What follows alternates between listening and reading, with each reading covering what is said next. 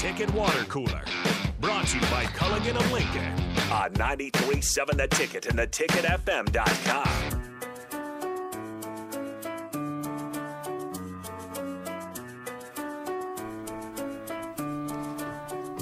1996 is our year today. It is a box history lesson for you as we run through the years. We've done 1993. Of course, Nebraska was the runners-up then. 94, 95, national champions with a lot of controversy around it. But either way, Nebraska getting the rings. And then going into 1996, they beat Michigan State 55-14 to open up the season. Grant Wister, Mike Minter both getting defensive touchdowns. They looked like Nebraska was going to continue on the roll. Preseason ranked number 1. And then all of a sudden they have to go to Sun Devil Stadium and play number 17 Arizona State. Good ranking for Arizona State, but hey, they beat that team 77-28 the previous season. And then Jake Plummer and that defense came in. Yep. My God. Cardinal great, not so much Denver great, but statist in Denver as well.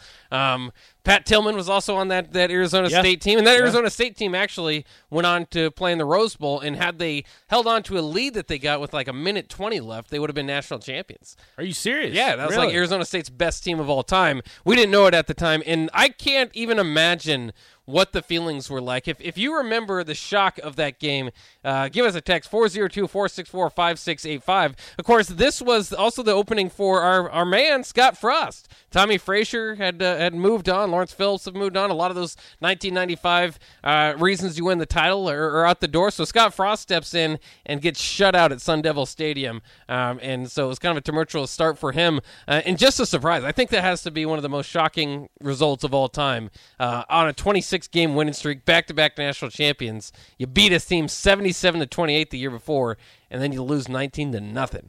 My goodness. Tough start for Nebraska. Good thing is that team was still pretty darn good.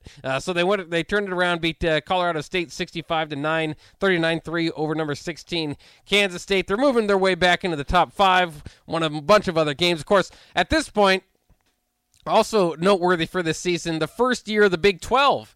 And so along the way, they did play Oklahoma that year, and they beat them 73-21. Beat them down. Oklahoma, obviously, in the middle of some tough years. But this was so they played Oklahoma that year, but this was the Big 12 North and the Big 12 South divided, so it was not going to be protected rivalry. Nebraska was not going to play Oklahoma every year, so that was surprising. They did beat them in that game, though, and went on to win the Big 12 North, including a 17-12 win over number 5 Colorado, pretty much to wrap it up. And then the flu game. Nebraska, a lot of those guys came down with the flu. They were going to play unranked Texas, number 3 in the nation, and had a chance at maybe some national title stuff, despite that Arizona State loss, if everything kind of fell into place for them. But they ended up losing that game, 27-37. It began what was mostly just frustration every time you played Texas on the football field. It began in 1996. Nebraska did rebound with a Orange Bowl victory. You know, this was kind of sad. This was one of those years where you're frustrated you're in the Orange Bowl. I guess someone like Ohio State in the Rose Bowl this past year, because obviously you were a national title contender going into the Big 12 championship. They beat down Virginia Tech, though, 41-21. Your Virginia Tech Hokies. Yeah, that's right. Jim Druckenmiller. People forget. First-round draft pick. Yeah. Nebraska finished 11-2 on the year. This was the year Danny Werfel went and win the Heisman, and Florida actually beat Florida State and won their national championship. So in the year after Nebraska beat Florida, Florida goes on to win the national championship, and Danny Werfel gets the win there. So a little bit of a down year for Nebraska. Just imagine. Yeah. Calling that a down year. Oh, I know. 11-2. How times Orange have Bowl changed. win. It's crazy. Yeah, let's see. Off the text line, someone says, I thought we might be in trouble after that first game against Michigan State. I think we only had about 250 yards of total offense, even though we scored 55 points. Yeah, the defense kind of had a couple of touchdowns there in that game. Brian says, let's call it utter disbelief. I was mourning for days. I miss that feeling. Yeah, even that, like the pain that comes along with a huge loss, like you feel like you never want to feel that way again. But then after years and years of never playing in a game that really is going to make you feel that pain, then you're like, oh, my goodness. Even that would be nice. Yeah. Was Texas good that year? I mean, I know they weren't ranked. They won the Big 12. They were unranked going into that game. So it is what it is. I suppose they were okay. I think they probably finished. Look up the final top 25. They finished number 23 in the nation. Your Hokies, for what it's worth, finished 13th after that loss to Nebraska, who finished 6th.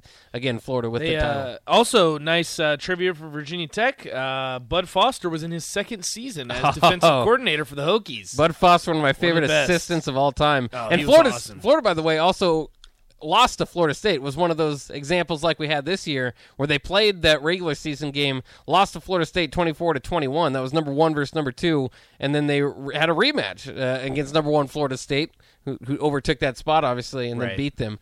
So that was kind of interesting. And like I said, Florida State beat Florida. They would not have maybe won the title if Arizona State had not lost to Ohio State in the Rose Bowl. Arizona State would have been the title holder. So, and Buck, we got a ton of text messages if you want to read them off. Starting with Corey. I know this is more up your wheelhouse. It's your history lesson. I'll let you take over. Corey says, remember the Arizona State game well. Was a junior in high school. My buddy's parents were out of town, so a few of us and our girlfriends were drinking beer and watching it there. Nice. Everyone was shocked and appalled by the night. Turned out all right for me anyway. I mean, not nice. It's not cool to drink underage. But it was bittersweet there for me.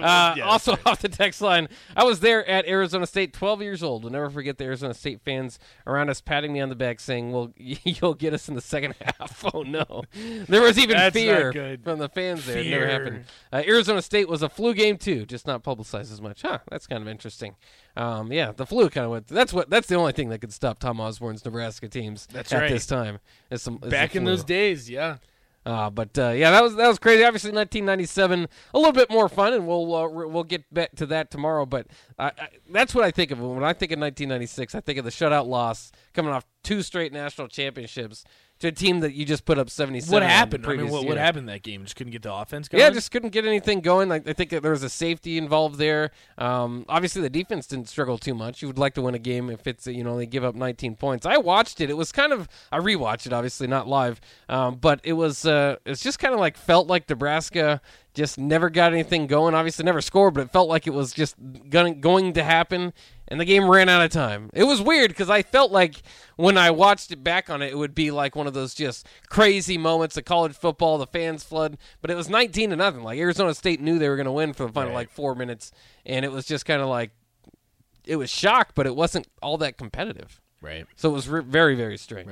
Right. Corey also says the one thing that younger Husker fans will never be able to truly wrap their heads around is how much we took winning for granted in 1996. So there's our history lesson today about 1996 Husker football. 11-2 Orange Bowl winners. Complete failure.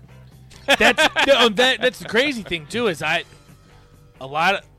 keep saying this, Buck. People are 25 now. The last time they saw Nebraska win a national championship, took it for granted. What we would do for that? What if that happened this year? Jumping for joy. Oh yeah.